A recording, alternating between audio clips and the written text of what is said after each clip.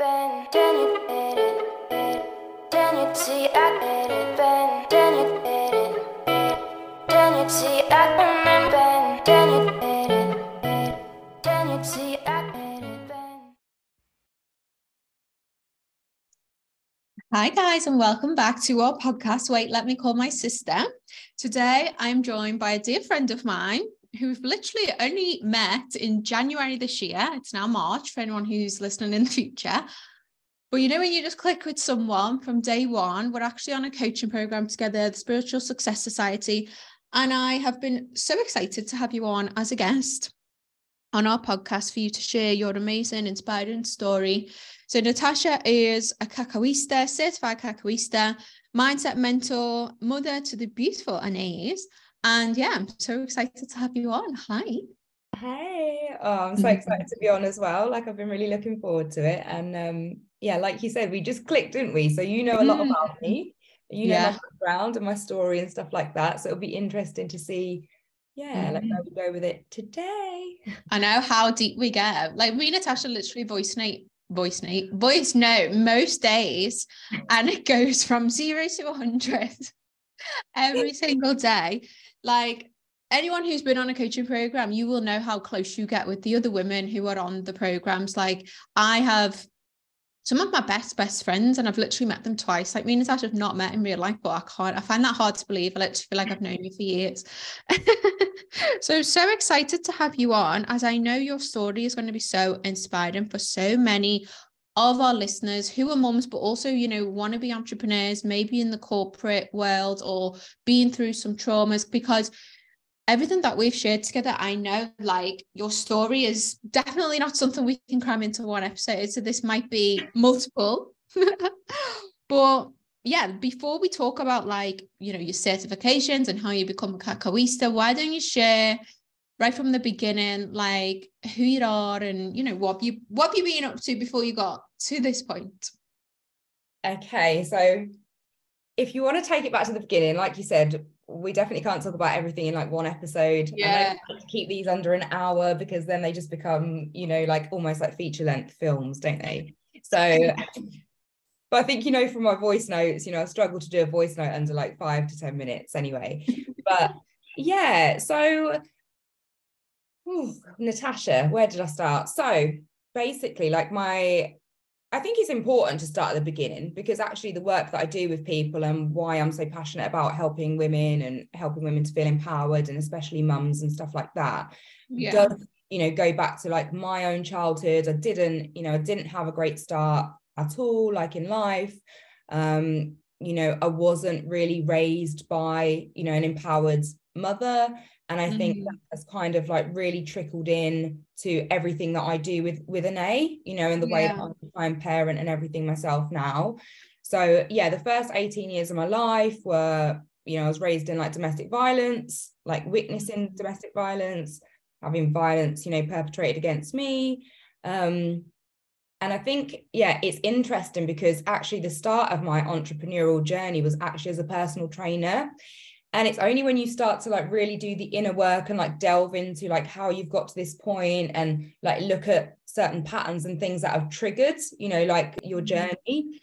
The one thing I was really good at when I was a kid was sport. Like I was really athletic, like really sporty. I was on the netball team. I was like always the fastest sprinter. I basically won every race, you know, that I won. I was always like the last leg in the relay, because it didn't matter where we were, you know, where we were. It's like the minute Natasha got the baton, I was just quick. So actually it kind of makes sense to me that when I then started my own business, it was probably always going to be something that probably one of the only things I was ever praised for as a child. Yeah. Oh. Yeah. So I mean, it's absolutely fine. Yeah. So yeah, but so between kind of, you know, leaving that situation at like 18 and starting my entrepreneurial journey, which I think I was like 29. So I'm like 38 now, but it's kind of been, as with a lot of entrepreneurs, it's been like on and off. Like I've been employed and then I've been self-employed and then I've had to, you know, like take a bit of employment. And I think that's really important to point out, actually. I think it's something that's not really spoken about enough, you know, like on social media and by people. is, you know, like you start a business or you go self-employed. And, you know, there have been a number of stints where I've had to go back into employment. Like it hasn't been smooth sailing. Yeah. You know, the finances haven't necessarily been coming in, or, you know, like we've spoken a lot about, like just regulating your nervous system and things like that to actually receive money, you know. Definitely. And sometimes the money coming in when you're in a place of safety because your basic needs are met by the job, you know, and then you can actually create and bring your offerings to life and to the world and show up from a place of ready, feeling abundant, safe, and it's cool, as opposed to from a, I need to make this sale, you know, I need this many people to like click on this link, or, you know, it's just a totally different energy that you show up in. So, I totally agree. And like, you know, you will know, I recently took on like a corporate client where it's like contracted a certain amount of hours a week, but a lot of flexibility. And I was even saying to you, I feel like I'm just a lot, not got like me claws into like, you know, happen and to do things and call in like clients for the, not the wrong reasons, but exactly like you said, like the energy is just different knowing like, okay, I've got that, like, I know on this day that I will get that income, and then everything else can just flow to me, where before it can be quite from a place of like, not desperation, but that is kind of what the energy, you know, it is, isn't it? Exactly. You know, the fact of the matter is, like, we've all got to eat. Like, there's no point in avoiding like the money conversations, you know, at the end of the day. So definitely. So that's so interesting. And like, I know so many will adore to hear, you know, that like, I think by the time we're getting to the age of 30, which you said you got into being an entrepreneur at 29, like I would say probably around 50% of the women that I speak to feel like that's too late.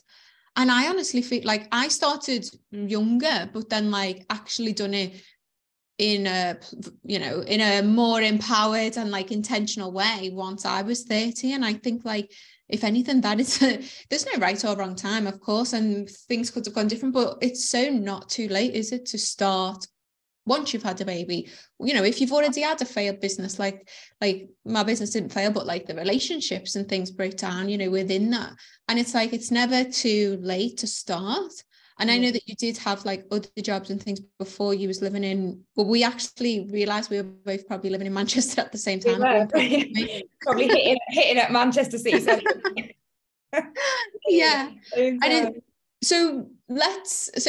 Just my point on that is like, you know, it's not too late to start your business at 29. It's not too late to start your business at 39, 49, 59. Like if my mom, who is literally, God, I think she's 67, wanted to start a business now, like it's never too late, is it?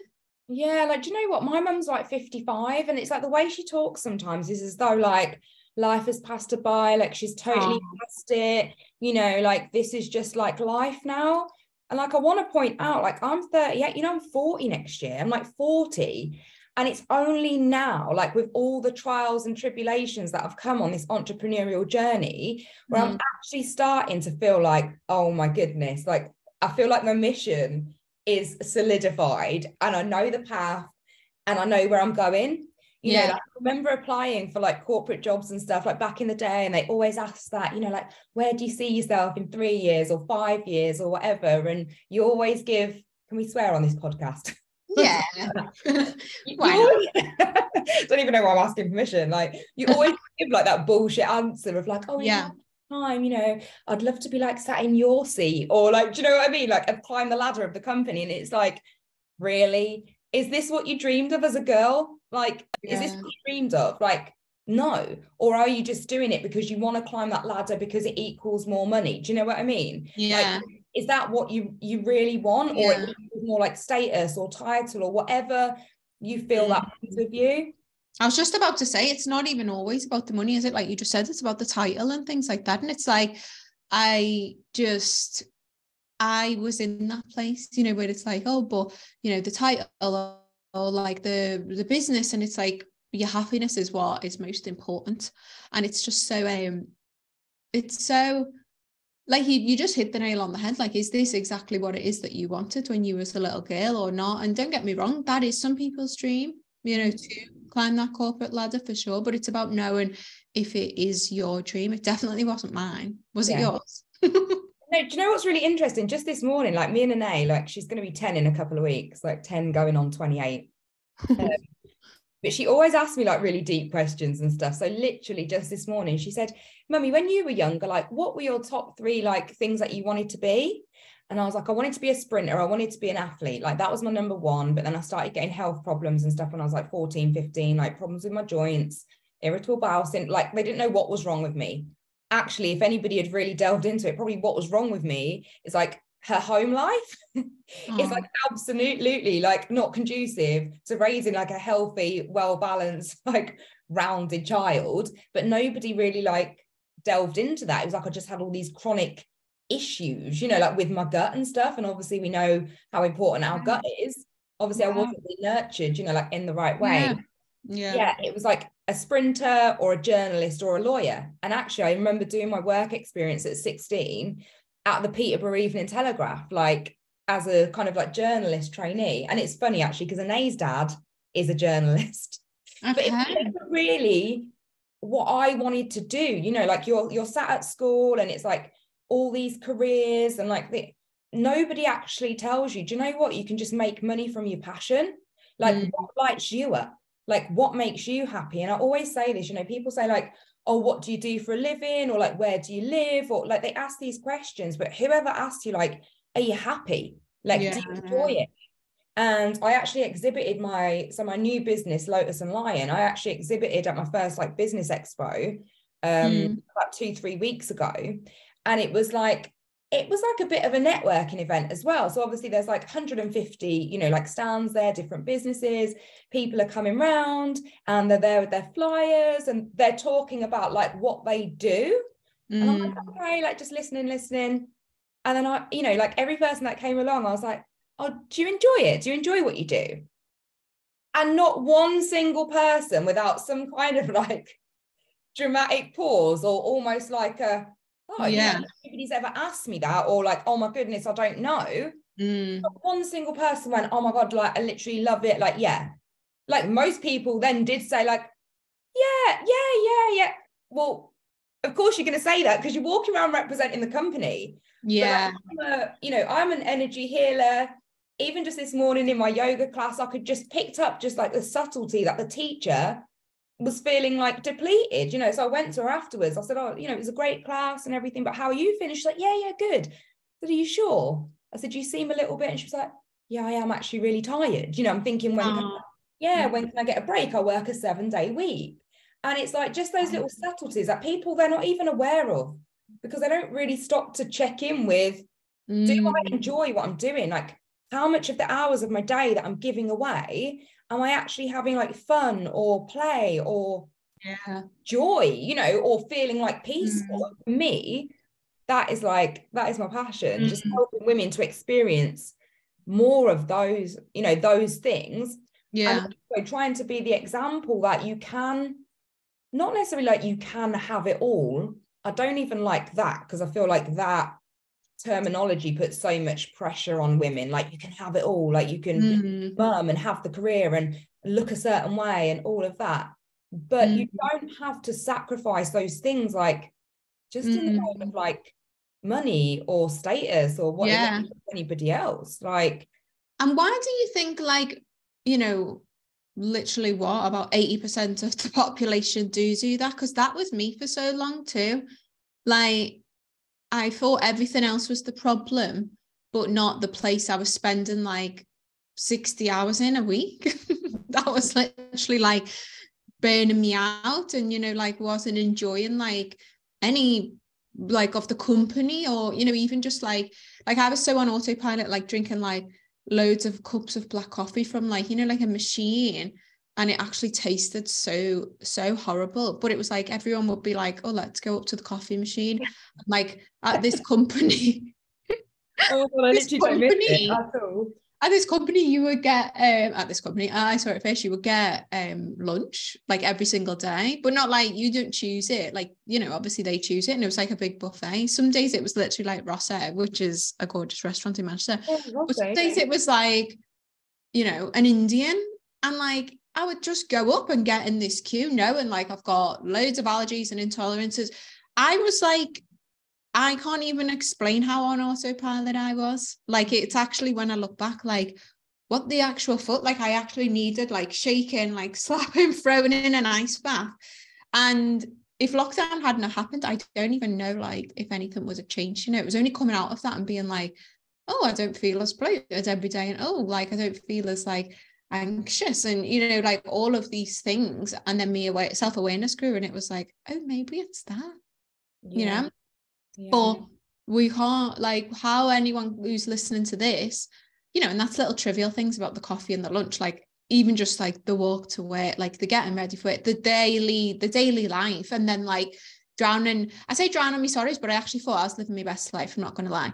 I'd go out, probably go to Rosso, go be hungover, and then do it again the next week, and literally be like, oh yeah, I'm so hungover, oh yeah, look at these pictures or whatever, and then just do it again. Like, it was just so, and like, I don't know, like if like I just said, like if the pandemic happened, if I'd even still be there, probably, because I was saying to my boyfriend, like, you need to move up here, like my job's more important, all this stuff. And I was actually like, no. And like, how can we help people like not have the gift of a pandemic to realize this stuff?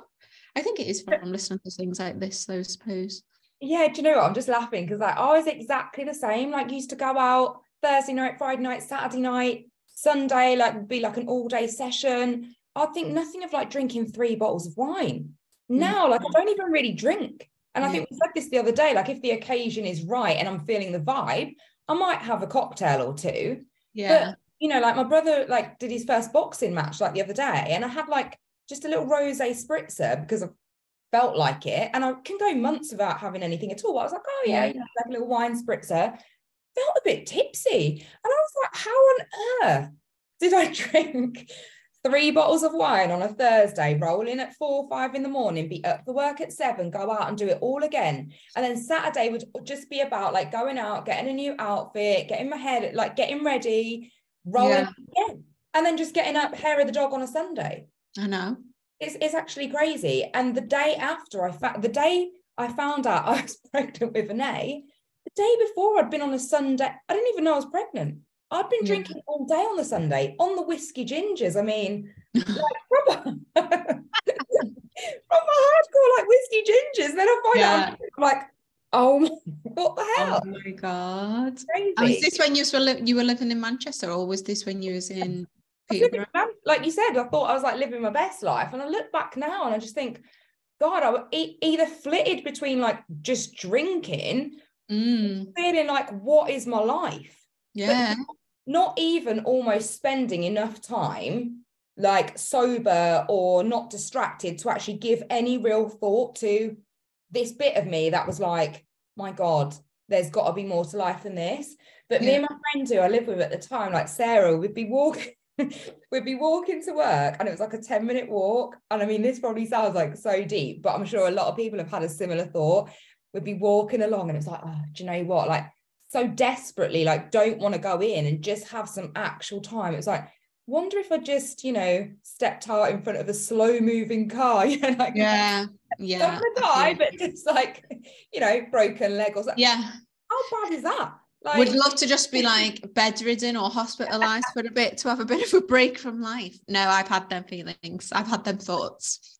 I mean, I've had a lot of intrusive. I mean, I wouldn't even call that necessarily like an intrusive thought. I've had like way deeper intrusive thoughts than that, but just coming back to in that corporate world, like that hamster wheel. And actually, I think what triggered the change for me is we started going to this yoga class with this lady called Nikki. She's got I think it's called like the Victoria Warehouse. It's like a hotel, like literally dead opposite Old Trafford's ground. And we started going to her yoga class. And what I recognize now, I mean, I didn't know at the time, I was probably like 25, and we were just like, oh, whenever we come out of that yoga class and like Nikki's energy, you just feel, well, we didn't know what we felt, but what I now know as experiencing was like just an embodied human.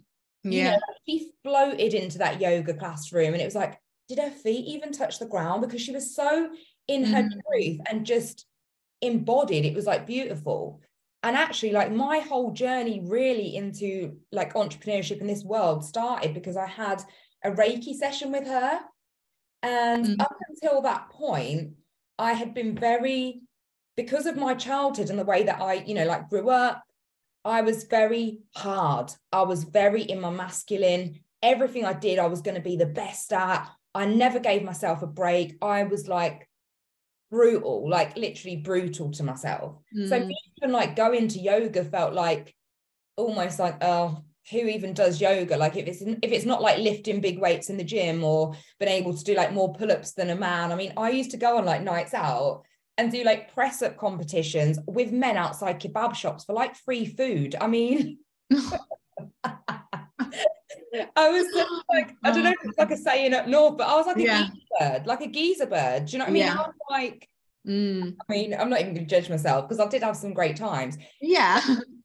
I went and had this Reiki session with Nikki, and like she didn't even really touch me. And then like afterwards, she just started explaining what she felt. And it was almost like the floodgates of like 25, 26 years of being an ice queen and my heart just being so locked off. Wow. I don't know what happened. I've just got goosebumps. But honestly, I felt sorry for her because I was a wreck. When you're just sobbing, I couldn't stop. I was just like a snotty mess. And yeah, just had this massive, massive, massive like release. And then then over the next few days, it just really like piqued my interest. Like, what the hell is this Reiki thing? Like, what is this voodoo? Yeah. I need to find out more about it. And then really, really long story short, she actually put me in touch with her Reiki master in India. And then about a year or so later, so probably about 2 years before my daughter was born, I ended up going over to India and like into like the tea mountains of Munna and like doing my Reiki 1. And I'll just never forget like walking down out of those mountains, like almost like I was Jesus Christ. Like, I am here to like heal the world. Oh. And then like my journey has just really gone. Yeah. Wow. I didn't know you've got twins. That's incredible. What a like unreal story. And you know what? There's always some sort of like catalyst, or just like you said, like, did her feet even touch the ground? And like one thing I was thinking is, for anyone who's listening to this, you can also be triggered by people like that, can't you? But that is just shows, see where you were like, oh my God, like, so you, like, I don't know if you was triggered, but you know what I mean? Like, we can be like, she's amazing. Like, I want what she's got. She's literally high on life. Like, gimme. Or you can literally be triggered, can't you? But both of them are come from the same place. Yeah. And it's whether you've got that awareness or even that desire actually to, well, A, acknowledge that it's a trigger.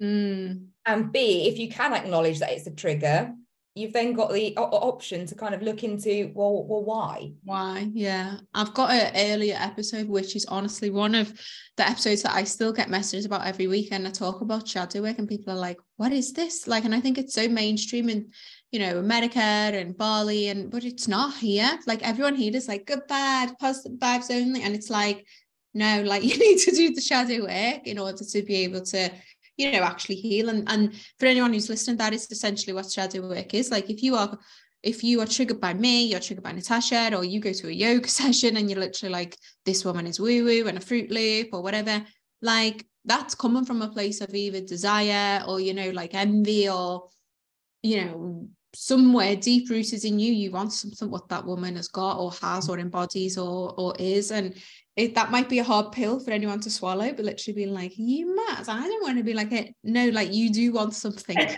I think in one of like, my feature length voice notes, I think I did say to you, didn't I? Because we joined the Spiritual Success Site. I think we were both in it last year. Yeah. You really started joining the calls, didn't you, in January? Yeah. And I did say to you, like, when I saw that you were in there, like, I'm happy to be like, oh my goodness, not necessarily that you triggered me, but there was definitely, people think when they see like coaches or mentors or people like in this space that like, we've done all of the work. And I never want to be that person that shows up like I've done all of the work. Like, it doesn't matter. There's always work to do. And even with you, I was like, oh, because, you know, we both do Cacao. And then, like, I had a look at your profile. I was like, oh, she's got more followers than me. Like, she's studying, like, all of this stuff. But because I've done so much work now, I'm like, okay, like, it is. It's like, what has she got that you want? Like, what is the comparison piece? And then it's like, literally have a word with yourself. Yeah. Or we create these big narratives, don't we? Like, she's probably a bitch. She's going to come into Spiritual Success Society and be and piss us all off. And, you know, I also know that I've been that trigger for people as well. Like, especially like when I was a personal trainer and stuff, you know, like, I've had people come to me and say, like, oh, you know, because of the way you train, like, that person said, oh, she's got an amazing body, but I would never want to be like her. You couldn't be like me. Yeah. No, but you know what I mean? It's like, well, why wouldn't you want to be like me? I mean, nobody should want to be like anybody else anyway. Like, we're all unique. Nobody's actually teaching you that.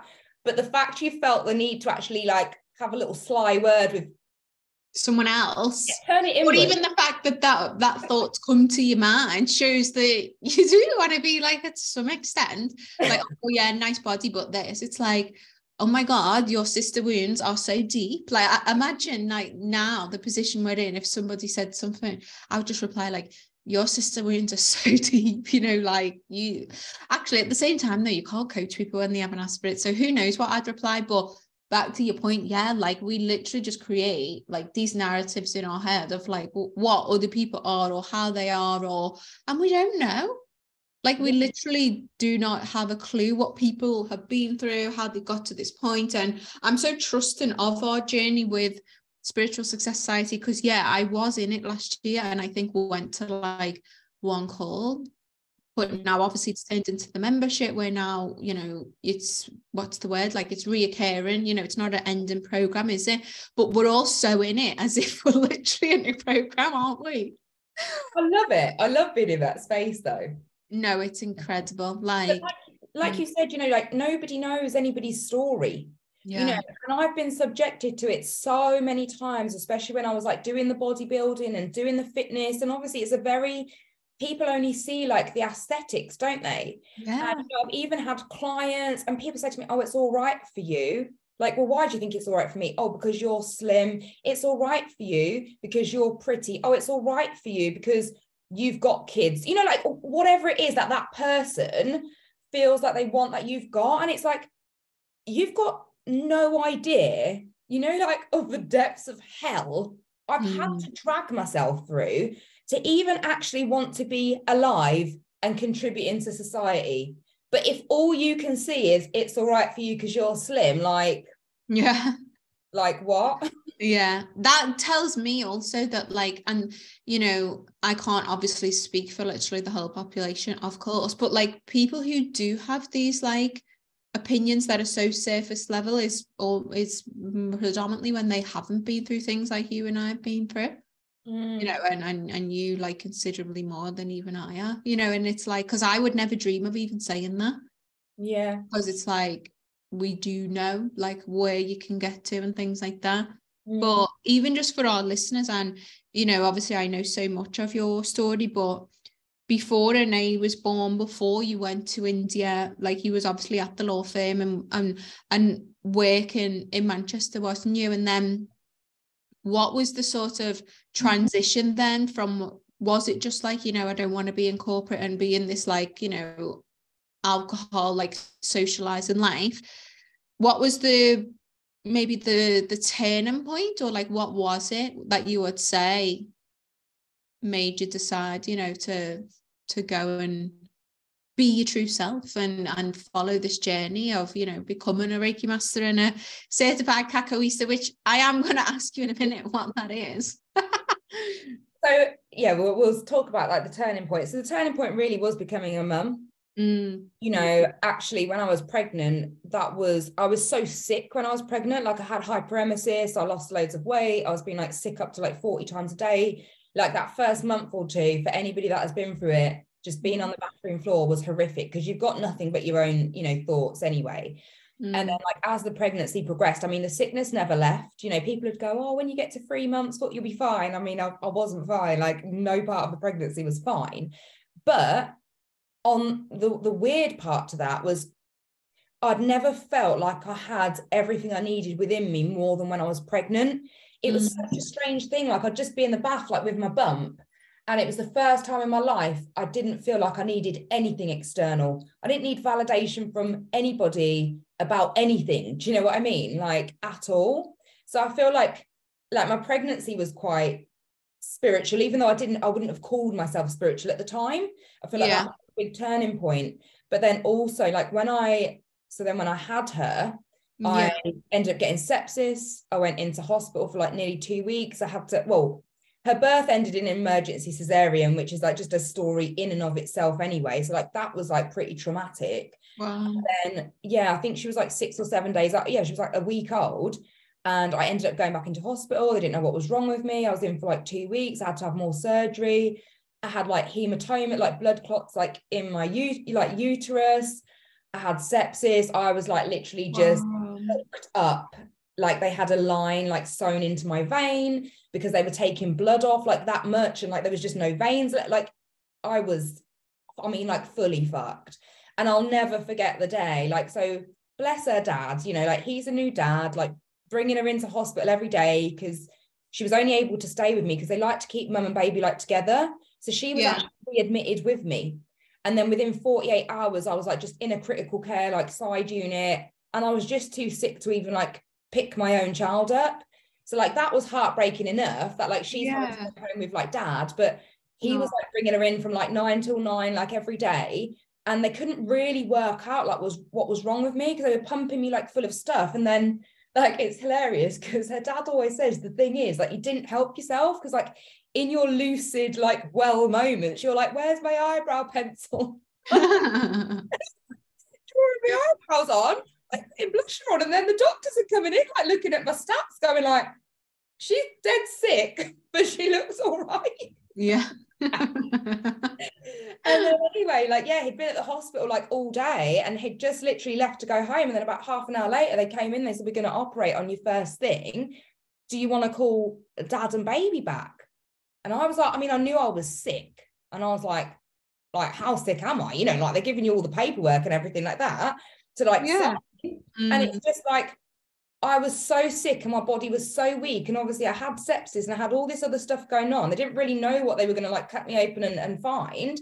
Yeah. Like, do you want to call them back? And I was like, oh my God, like what? You think I'm like actually going to die or something? And they were just like, well, there's a risk, you know, like with any general anesthetic. And obviously like your body's like very weak. And I was like, oh my God. So like, I just remember calling her dad, being like, can you come back? You know, thinking, is this like the last time I'm going to hold my child? And I mean, that it's still like, it still does make me emotional because I remember like him coming back and like me just looking at her thinking, if something was to happen to me, like you would never have known me. Do you know what I mean? You would have memory.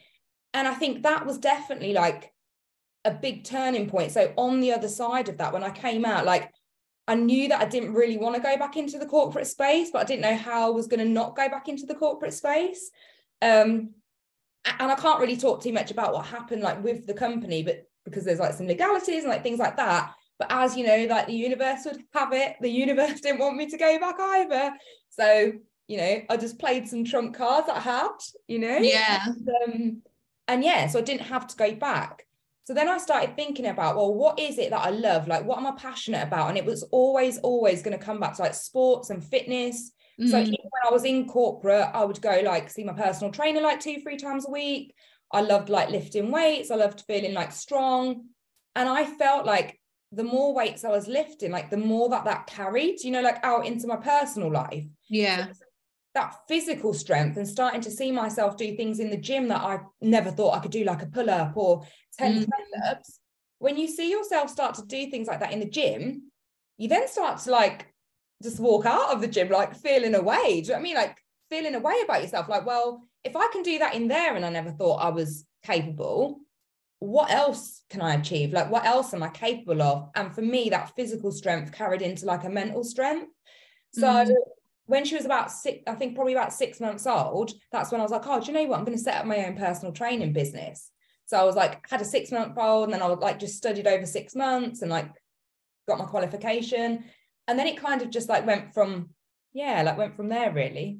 No way. I mean, I've heard this story before, obviously on voice notes, but sitting here and I'm just like witnessing you share that, like the amount of, I was getting emotional. I literally felt myself just like having to take a deep breath, because I can't even imagine how you must have felt looking at an A being like, you will never have a memory, if this, that is just so deep. So deep. It's so deep. It's like so sad. And I think I know we're trying to keep it under an hour, but I think that's another thing that doesn't get spoken about enough, is like all of the things that I had to then deal with as a result of that. So like, I've been separated from my child for basically 2 weeks. I've not had the birth experience. I mean, I've done all my hypnobirthing.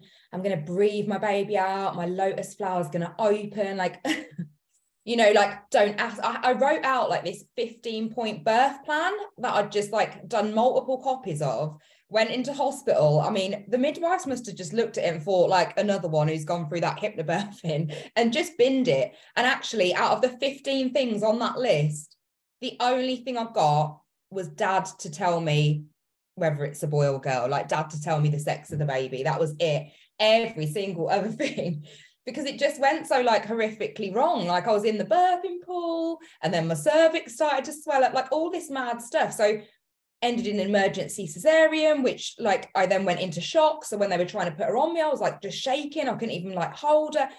That I would have had to process anyway. Then followed by, you've basically had 2 weeks away from your baby. And then followed by, I couldn't breastfeed. So I breastfed her for the first week. And then when I went into hospital, I was like, I still, want my baby to have my milk. Like, all this pressure we like put on ourselves. I was like hooked up to a double pump whilst like with a catheter in, stuff like it was just. And then I just remember one day, like, this midwife came to me and she was so lovely, bless her. And she was like, Natasha, like, I can give you like a tablet and it will literally just dry your milk up. And I was like, I've not been able, like, so emotional. Like, I've not been able to do anything. Like, I'm not even like there with her. Like, I couldn't push her out. Like, my body's failed. Like, I've failed as a woman. At least let me like give her my milk. And it was like, my nipples were cracked and bleeding. I was just a mess. And then she was like, the thing is, like, what Anae really just needs is like her mummy to be well. And I was like, just, give me the tablet.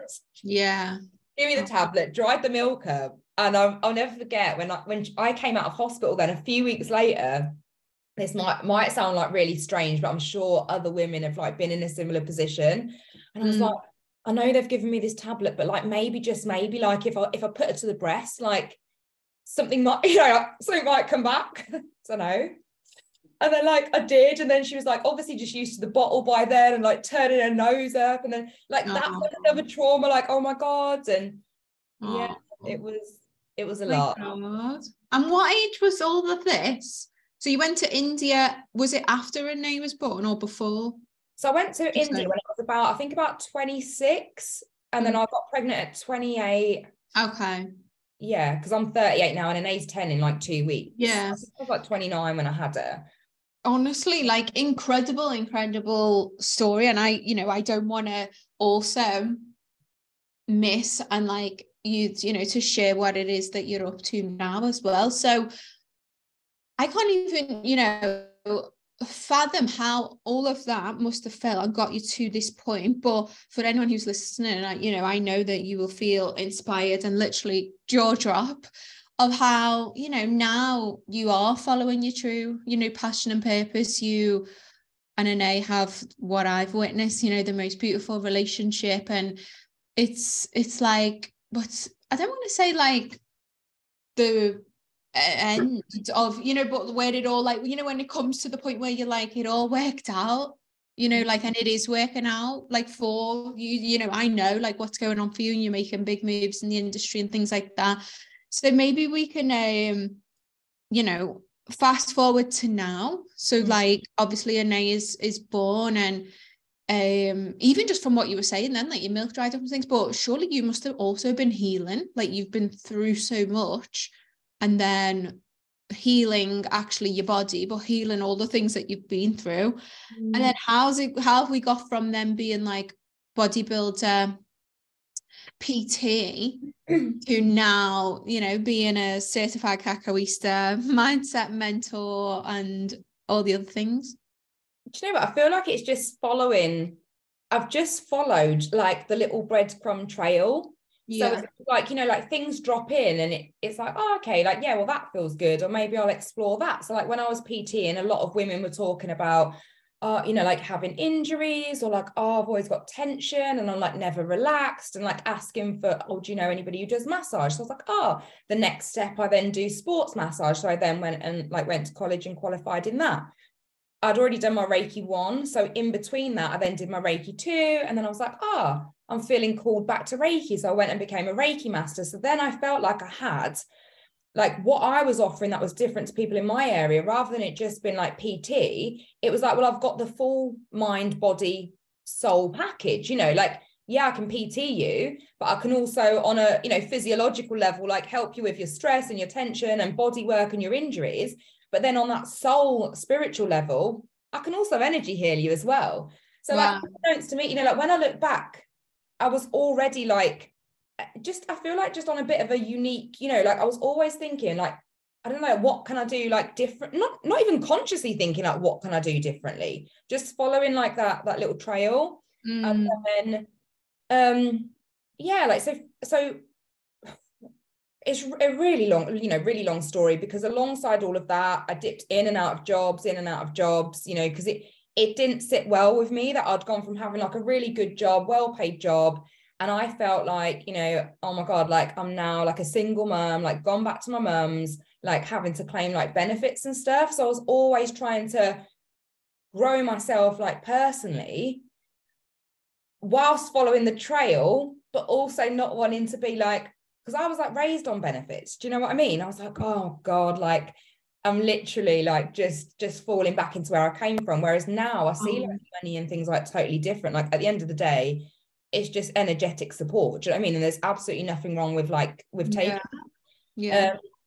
So yeah, like over the years, I've just done loads of different like qualifications and things. But one of the biggest turning points for me in the last 5 years was like finding cacao. So like plant medicines has been like a big part of the journey for me. Like over the last like 5 years, I didn't have a clue what it was. I was just like really stressed out, running my own business, single parenting, being brutal to myself, still bodybuilding, even though I wasn't competing. I was still living the chicken and rice and broccoli life, you know, getting my like 10 to 20,000 steps in a day, like doing all the things like for what? Like, because like, that's just what I told myself. Like I wanted to be the best at everything. Yeah.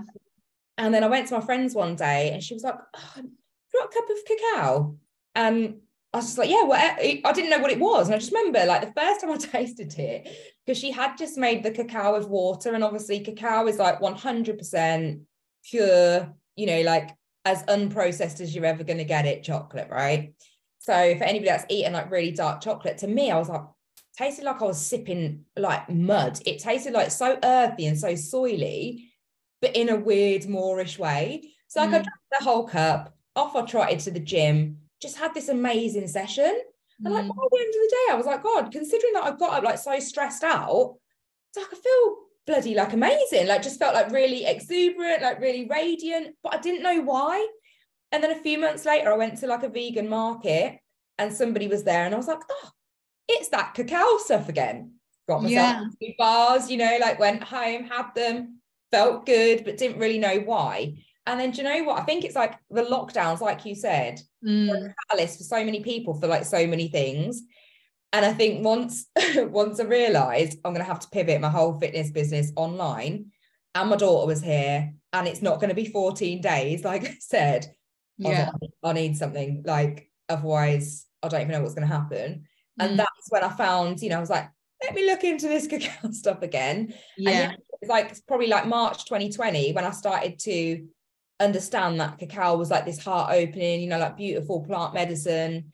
And then like from there a lot changed. So then the following year, so like with most people, my business went online, you know, gyms reopened, so I was still trying to do stuff online, stuff in the gym, be a mum, look after myself, like do all of the things.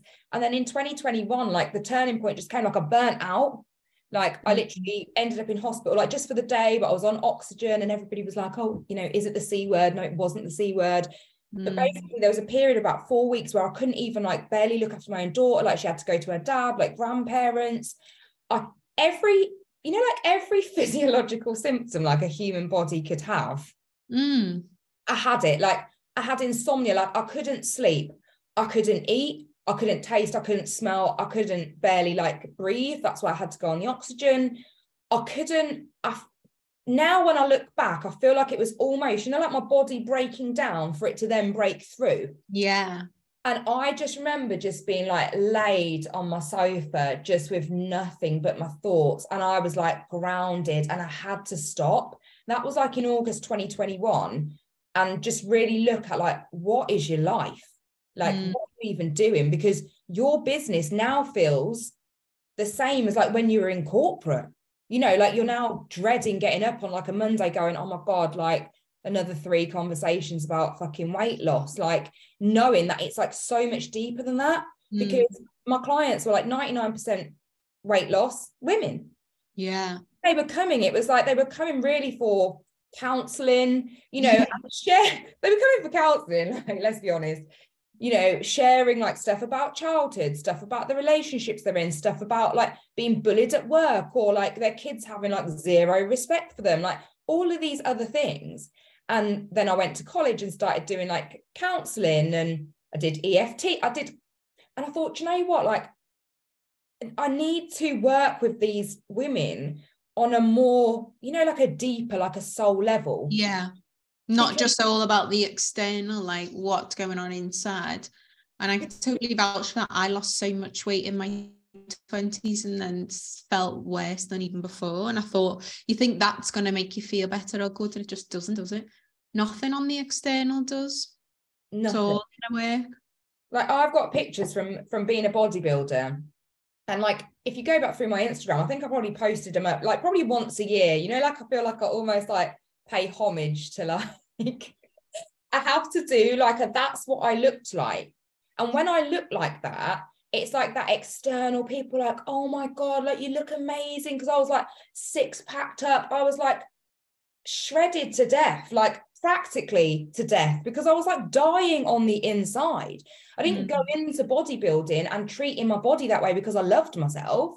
Like the things that used to get me through those brutal like workouts and stuff, you know, leaving my baby at 6 o'clock in the morning with her dad so I could quickly get a workout in before he went to work for 12 hours, it was like the, you know, like the voice of my dad, like those childhood things, like basically you're not worth anything. Or like the one time I came second, you know, like in a running race, I just remember he was like, nobody remembers who came second, and then basically just ignored me for the rest of the day. Like that's what it was like. It's like if I wasn't winning or I wasn't being the best, there was nothing from him. Do you know what I mean? Nothing. And again, I look at everything I've done in my life and it all was coming back to the way I've been treated as a child. So it's like when that hit in August 2021, I then came out the other side and I ran a weekend retreat for like 6 women, you know, like 3 weeks later, and just had to hold the space for like 72 hours. Yeah. Been offloading on me about, you know, like their childhood trauma, sexual abuse, like so many things. And I was still only at about 60% capacity myself. And then I came out the other side and it was like this, you know, just keep going, just keep going, just keep going. And then it basically just hit me like in the October, like, are you going to go into your like 36, I think, like your 36th year on the planet like this, or are you going to do something about it? And then basically I decided to take a month off, which pretty much turned into the whole of like 2022. I mean, I did bits, and this is why I think it's really important to talk about, you know, like money, because so many people message me online. They're like, oh my God, like you're smashing it, like you're smashing life. And they think that because of the way you appear online, that the finances match. And I want to make it clear that the finances didn't match, because to get to the point where now what you're seeing from me is like, oh my God, like this is amazing content, or you're really inspiring, you're really motivating. 2022, I got into a lot of debt, but I don't even view the debt like a lot of people would view it. You know, like, it's a bad thing, because actually what that gave me was the space to basically I went on like a beautiful like mushroom retreat, Mm. experimented with, I wouldn't even say experimented with, explored like mushrooms. Yeah. I went deeper on my journey, like with cacao, Mm. and basically spent probably the whole of like last year, like like barefoot, walking in the woods, like being in nature, Yeah. writing poetry, and like Doing whatever you needed, isn't it? Mm. nourishing my soul and like just healing myself on such a deep level.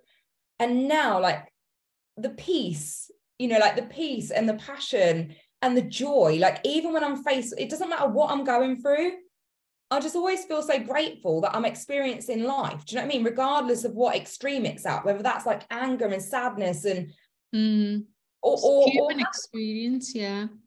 And it's just been able to be okay with like both, and be grateful that you're able to experience like the full spectrum of human emotion, like without any like judgment of yourself, and still carrying that peace. Or labeling them good or bad. I say this to my clients all the time. I'm like, feeling sadness is not a bad thing. And when you're at the start of your journey, I think it's so like, well, something must be wrong, if you cry, or something must be wrong if you feel down, or like I don't mind a down day, or don't mind a down like evening or morning anymore. I just know what I need to do, where I think before, we would suppress it or like try and be as if we're not, having that down day or feeling, and then like it stays longer, I think. Yeah.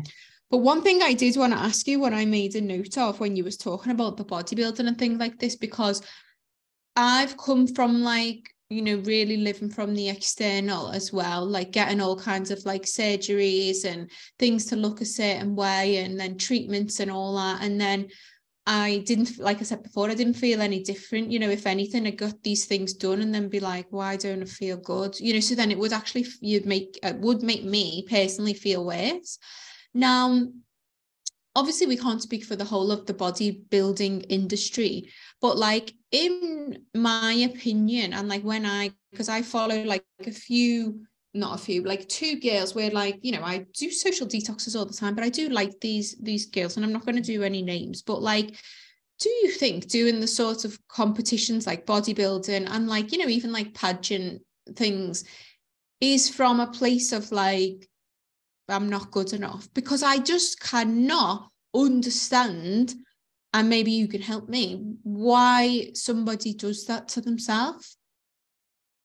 I mean, for me personally, in my experience, like I only did 2 competitions. I mean, I was in the fitness world and around the fitness world for years. Yeah.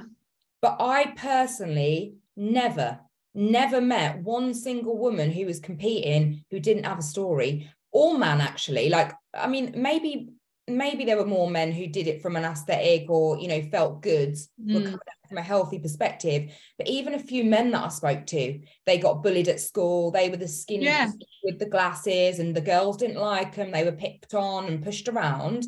Most women that I spoke to came from a background of either daddy issues, that box, abusive ex, narcissists, ticked that box. Do you know what I mean? Like, I got bullied at school. Like I was, like the brown one with the frizzy hair and the thick thighs. And I always joke, I'm like, fuck, imagine if I went back to school now. Like I'm literally in fashion. Yeah.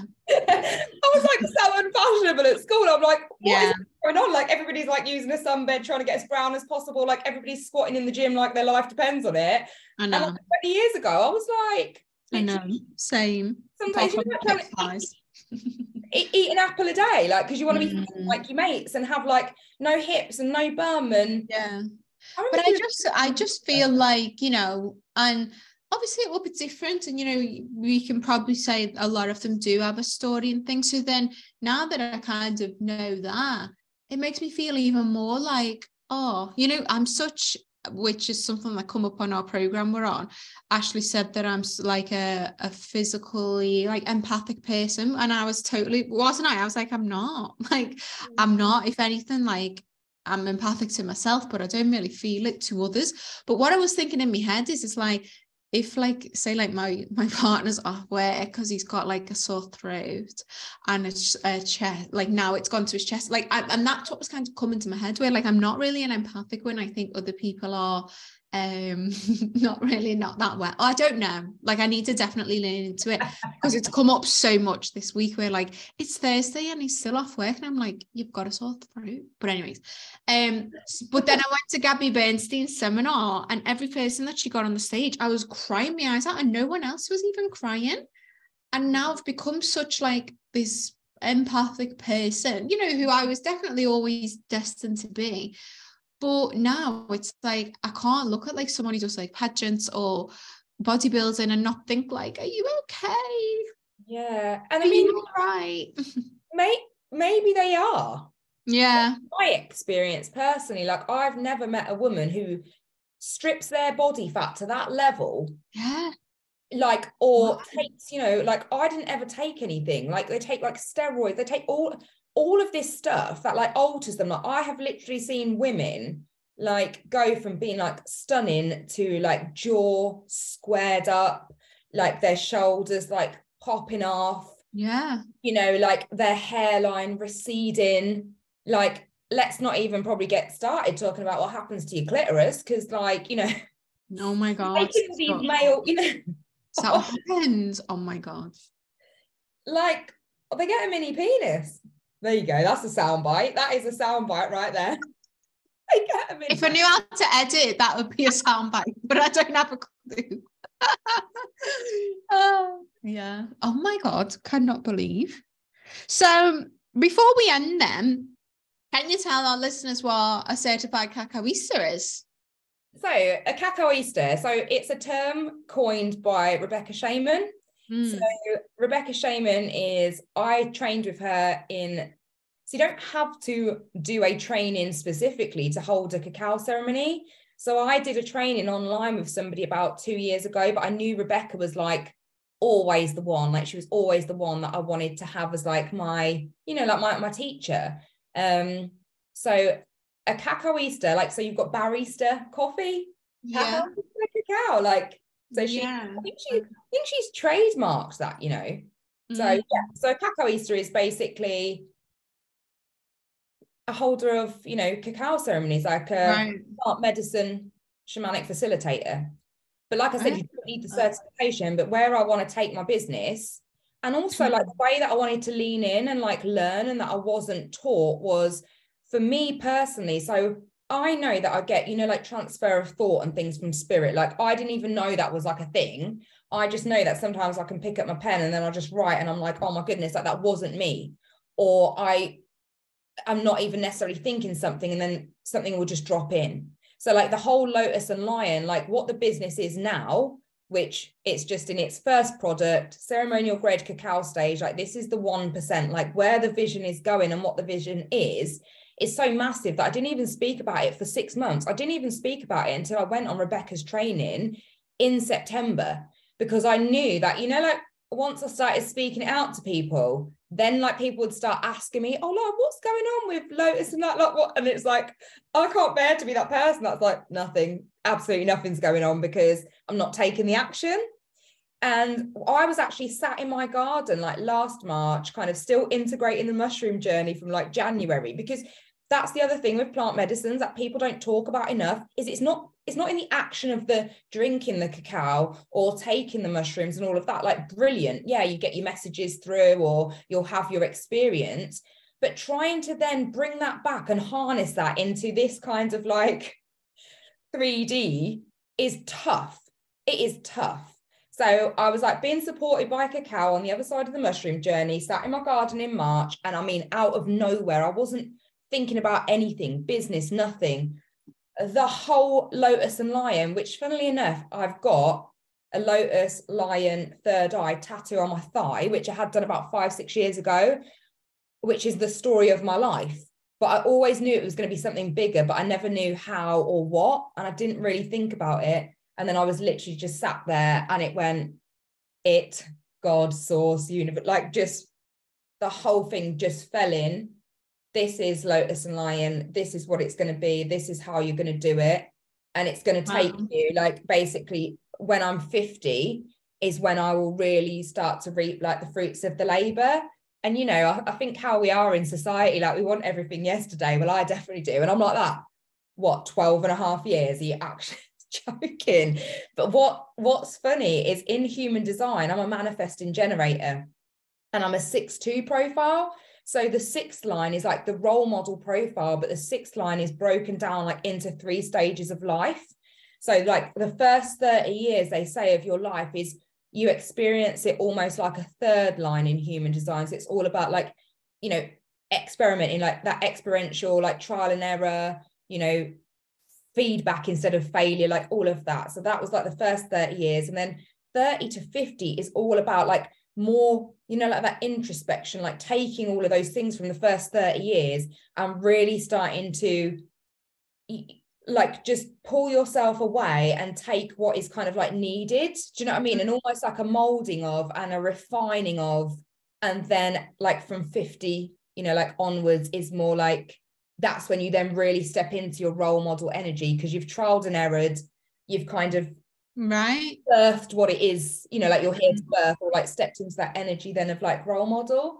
So I wondered if I'm a 6-2. I know I'm something like, I thought it was 6-3 because I thought it was like half of what 6 is. Maybe I am, but maybe I'm a 6-2 because basically when I've had my readings, that's what they say to me. Like, did you have this, you know, awakening at 30? And I'm like, yeah, literally woke up on my 30th birthday, like hungover AF, like makeup. My eyes were all swollen because like all of the eyelashes I had on, because I'm actually allergic to the glue, but I would do it anyway. And like, you know, when you're just like, and this is not, I mean, I was in a log cabin with like all my sisters and their boyfriends and my boyfriend. So it was a ball, but you know, when you're just like, this is not a vibe. Yeah. And that everything kind of cogs started turning and changing for me. And my 30th year on this earth was like, I would say my like, whatever, you know, when people say like their Saturn return, or like, I don't know if mine was, but you know what I mean? Like you just said, where it was like, I'd gone through a portal where like that stage of my life was just done.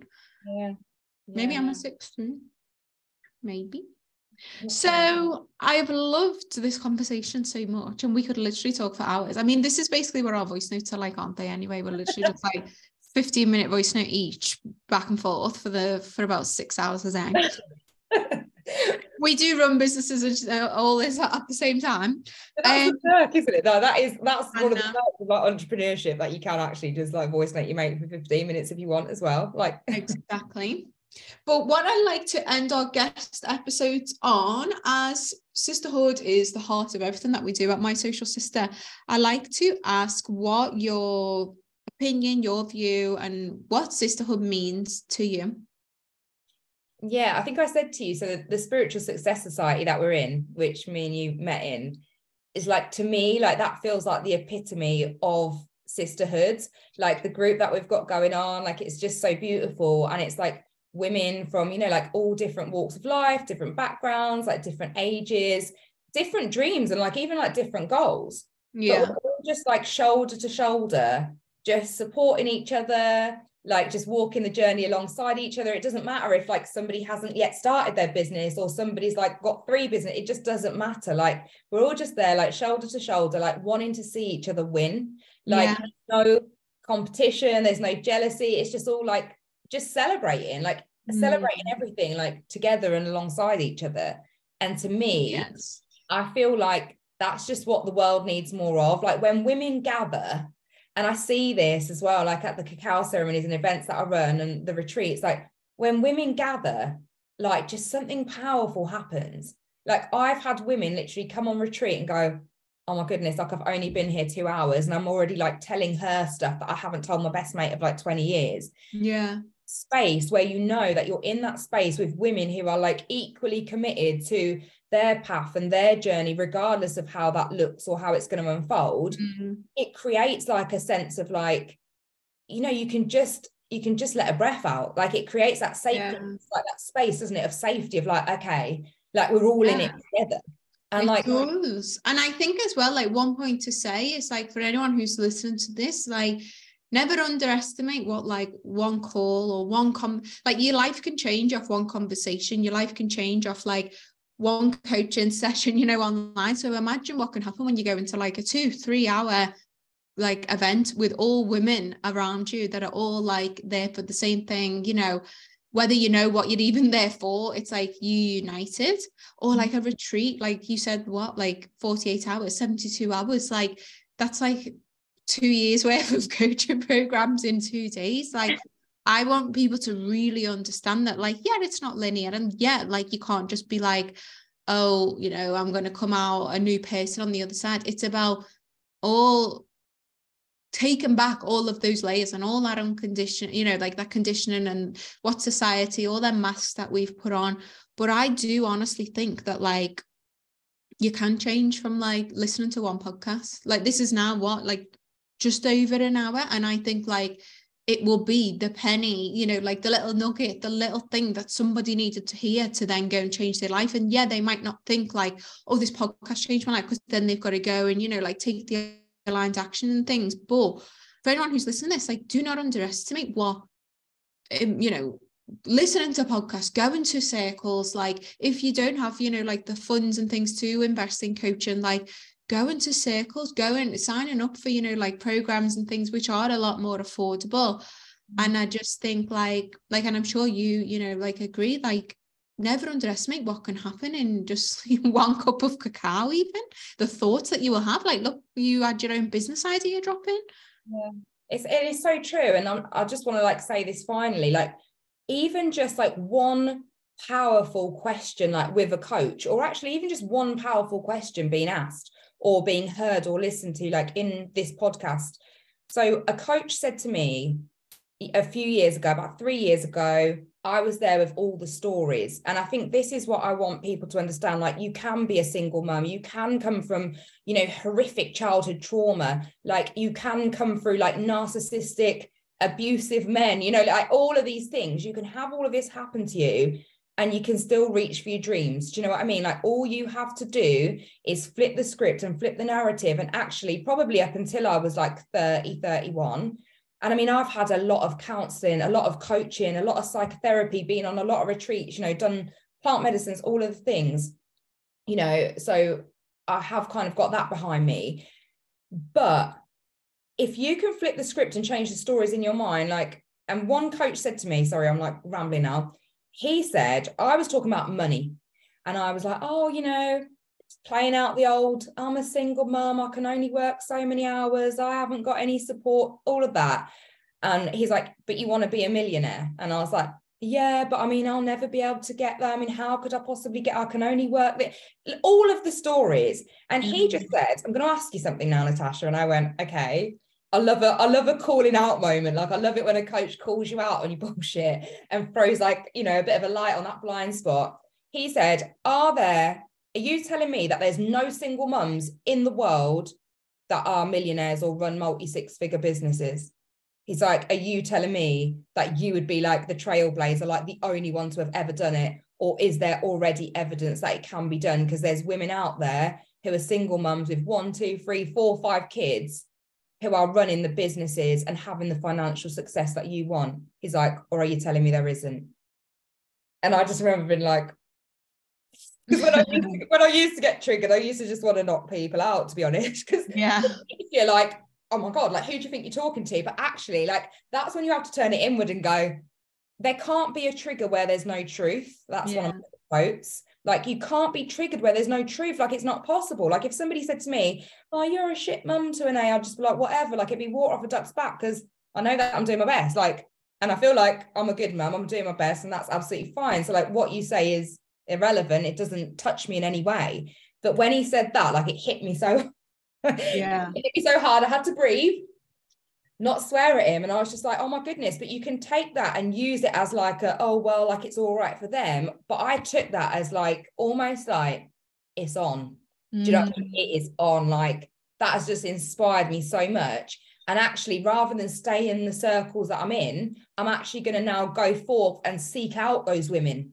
Do you know what I mean? Like seek out those other mums, seek out those other women that are doing better than me and put myself in those spaces. Do you know what I mean? So just that one question, are you telling me there are not millionaire mums out there with what you want who are already proved that it can be done? And I was like, asking big questions, we get big answers, don't we? Like, and people, you know, I have some clients who are on a the start of their journeys on a group coaching program. And I've never really gone back to, like, I haven't done a new group for so long. And even like where they're like, oh, they really like journaling and this, and it's like, no, we have to answer these big, these big questions to get like some big answers out of you. And it's like, wow, I see myself in them so much. Like I'd be like, oh, I'm more of like a listener, and we just tell ourselves all of these things to me of like why we can't do what we need to do, and why, like, I honestly think the things that I used to resist the most, they're what I had the biggest breakthrough through as well. Why the resistance? And that's the question, isn't it? Oh, well, I don't want to do it. And we both, I think, witnessed each other do it in the spiritual success. Yeah. Ashley will be like, set a task or something. I'm just like, there's just something in me that just doesn't want to do it. But why is it? Like, lean into like, what is the resistance? Because you know that you're going to have to do better or do differently, or I don't want to say like step outside of your comfort zone, but expand what you do. Do you know what I mean? Or you can stay where you are. Like, it's all a choice. Exactly. Well, I've loved this episode so much, and I'm sure our listeners are going to feel so inspired. So where can they find you to reach out to you?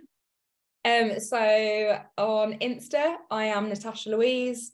Same on TikTok. And yeah, I think they're my two platforms. Or my website, natasha-louise.com, or lotusandlion.co.uk. That's the ceremonial grade cacao brand, but with much, much more coming. Brilliant. Well, thank you so much. It's been so an honor to have you on and hear your story. And yeah, I very rarely listen to episodes back, but I really do feel like I will listen to this one because it's so inspiring to hear your story and everything that you're doing, like, in the industry now. And yeah, anyone who's listening, if you want to reach out to Natasha, she's absolutely lovely, as I'm sure you know, as you've been listening to this episode. And yeah, please do leave us a review, let us know, or tag us when you're listening to it. And yeah, we'll see you next week. Well, I'll see you next week with a solo episode. Bye, everyone. Thank you. Bye.